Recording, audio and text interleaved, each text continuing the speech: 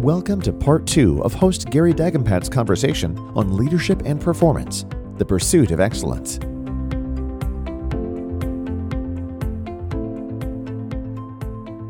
On that day, you're going to face, obviously, the two great Americans and Larry and Carl. And, you know, you had already dreamt and envisioned that you were going to break the world record the night before.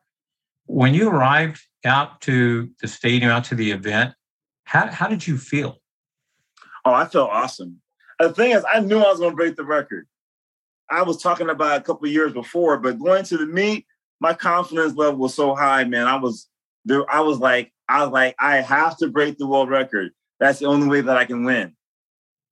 That's what my mindset was, because that's what Carl just broke the world record in 100 meters, and he was talking about breaking the world record. So it was on, and I was at the point where I had been beaten by him so many times, and the last time he beat me, by 1 centimeter, and I was like, "That's it, dude. I'm not losing you no more.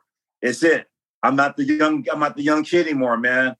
I'm about to whoop your ass." And that's what happened. So you went into that like I'm not like, it don't have to be like, oh, you don't feel good today. Like, I don't care what you bring, I'm beating you today. And he jumped the furthest jump in history. I know. But it still wasn't enough. It wasn't enough. But here's the thing, though, Mike, is that I think sometimes people, again, whether they're athletes or, you know, the rest of us ordinary Joes, you know, when we hear somebody saying, I'm going to do this, this is what's going to happen, some of us say, yeah, well, I can say the same thing, but they neglect all of the time, the preparation that has been put in That's right. to allow that person to confidently say, hey, this is what's going to happen. Yeah, and but that's what confidence comes from hard work. Yeah. Confidence comes from hard work. You put the work. I mean, if you don't put the hard work in, man, then you're shaky, then you're not confident. Yeah. Now, in 91, I was confident. My training, everything I did pointed towards breaking the world record. I had fouled past the world record, you know, a couple times before already. I was ready. I was ready to break the record. I knew I was capable of breaking the record. I knew that without Carl. But the thing is, I got to the point where I was like, this is my moment, guys. This is it. And I just was so locked in. I've never been that locked in before then or since then. You know, it's funny though, Mike, it's that Carl Lewis was the dominant track athlete of that time. And he was already the century. I was going to say he was already being heralded maybe as the greatest ever track athlete. And so was there additional pressure for you when you're saying, even though I've worked hard, Mike, and even though I've gotten prepared and I'm ready and I'm confident, I'm still taking on the greatest track athlete and maybe even really the greatest long jumper of all time? Was there additional pressure for you? And if there was, how did you handle it? I thought I was better than him. I'm like, man, one thing I have confidence in is my hops. I got more hops than you, Carl. And I'm more fiery. I was more afraid of Larry than Carl. Because Larry was more physical. Yeah. He was more physical. If he's running the runway, it's like, oh my God, what's he gonna do? Right. And I felt like, and really seriously, physically, I felt like, you know, because coming back from West Covina, man, West Covina, La Puente, that whole area over there, you know, we was playing with some knuckleheads, you know, we was playing with some bangers and stuff a lot of times. So, you know, you have to play rough. You have to have a lot of that street element involved with it. Right. And so to me, honestly, I used to look at Carl like, man, I will kick your butt so many different ways. I can't respect you because I know I'll whoop your ass. But even after you went 8.95 and you broke the world record, Carl still had 2 jumps remaining, right? Oh, yeah. And so at that point, was there any nervousness that you had saying, hey, this guy? Oh, it wasn't nervousness. I saw it for sure. I thought, okay, now Carl's going to come jump 29.6, 29.7, and then I got to go 29.10. And then I hope he doesn't going to go 30. That's how it's going to go down. Because that's what Carl does when he gets behind. Yeah. And then he jumped, and it was only 29.1. And then that moment, that's the first time I thought, I might win. That's the first time I thought I might win.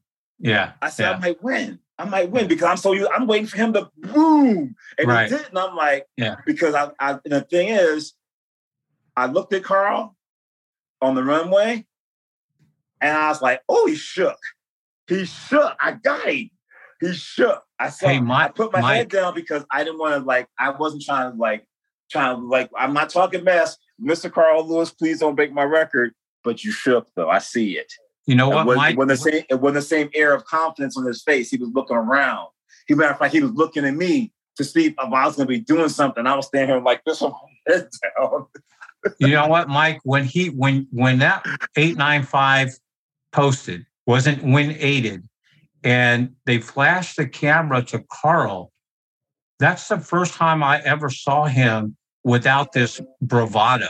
Without this look. I mean, it really was. It's the only time I've ever seen him that way. Oh, I guess right. That's the first time I saw it because I've seen the opposite so many times. I was like, damn, there's that look again. And I was waiting to see it. And I was like, oh, he looks uncertain. This is not a gimme. He looks uncertain. And I was like, oh, that's all I can ask. Yeah. I got him shook. I got him thinking. Yeah. And so, it got him enough because actually when he did that fifth jump, it was 29.1 and a quarter. Yeah. He actually, his feet hit about 30 something and his butt dropped down to 29. And I was like, oh gosh. The thing is, Carl hadn't jumped as very much. So his stuff was not real clean. Right. So he was trying to do a little more he was used to. Right. If he had been jumping more, he would have been, boom, he'd have caught that. He would jump 30. Right. So, I lucked up. Mike, once you realize that not only had you won, but you now held the world record that, again, had been held for, 20 plus years.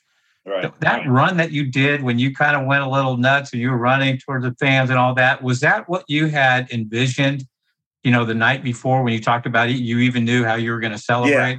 Yeah. Yep. I've been doing that celebration since about sixth grade. Uh-huh. In my living room, in front of my mom. I used to stand there and I'd be like, Mike Powell's in the Olympics. He has to come back on his last jump to win the gold medal. And I did that in my living room. I don't know, maybe 1,000 times. And then after that, and then the night before the competition, and then it happened. So that's why the visualization happened, because when the moment happened, guess what? I already did it about 10,000 times, guys. Why is it going to be different right now? Because every time I did before was a successful attempt. Let me just go do it again. Mike, after you did that, such a huge accomplishment, so huge. And even now when I think about it, I mean, the headlines everywhere, because again, nobody thought that record was ever going to be broken. That's right. Yeah. How did you reset your mind? Because the following years, you still had success. You still won championships. As a matter of fact, you went 8.99. I know it was win aided, but you went 8.99, I think a year or two later. And you still were winning. But how did you, a lot of times when people, get atop the summit, their motivation to continue to work and compete and so forth kind of wanes. How did you keep it? Well, my motivation was higher because I got confidence. Because during that year, I figured out some stuff about my approach and how to jump that far. So basically what I did, I figured out how to jump 29. So my first meet, my training, I was insane, and my confidence was so high, and I was so fired up. My first meet, I talked about jumping 30 feet, and I ended up jumping 29.2.5. I only jumped 29 foot on U.S. soil ever, and I was upset that I didn't jump 29.6 at least. I was mad, and people were like, "Whoa, this guy is crazy." I said, "Man, I'm telling you, my training says 30." And then I got hurt at that meet because where I jumped a jump that was 30 feet, that was a foul. And they didn't dig up the sand out there. And I got compressed vertebrae for L4 and L5. And that started a series of injuries I had for the rest of my career. So even when I jumped at 8.99 later that summer, when I jumped 29.6, I had a hurt hamstring. So, one of the things that strikes me as we talk about this is that how important it was for coaches, mentors, whether it was Willie Banks or Edwin Moses, Jackie Joyner Kersee, that building confidence and really creating this sense of, self-worth to you was critical for your improvement and your eventual performances. Is that how you still see things? Yeah. I mean, the thing is, negative self-talk has been the destroyer of so many dreams. People destroying their own dreams, their own lives because of negative self-talk about things that they think they can do, but they tell themselves they can't do it, or they beat themselves up, or they're always negatives, or they just put themselves in a bad situation. But if you flip that around and make it a positive thing, that is the difference. Then it's like positive and positive and positive, and everything builds up and builds up and builds up. So I just feel like I'm just a walking example of that, just positivity. And like when I think about what I did, not only as, in breaking the world record, but throughout my career, it's just somebody who just tried to get the best out of themselves, who believed and just went for it.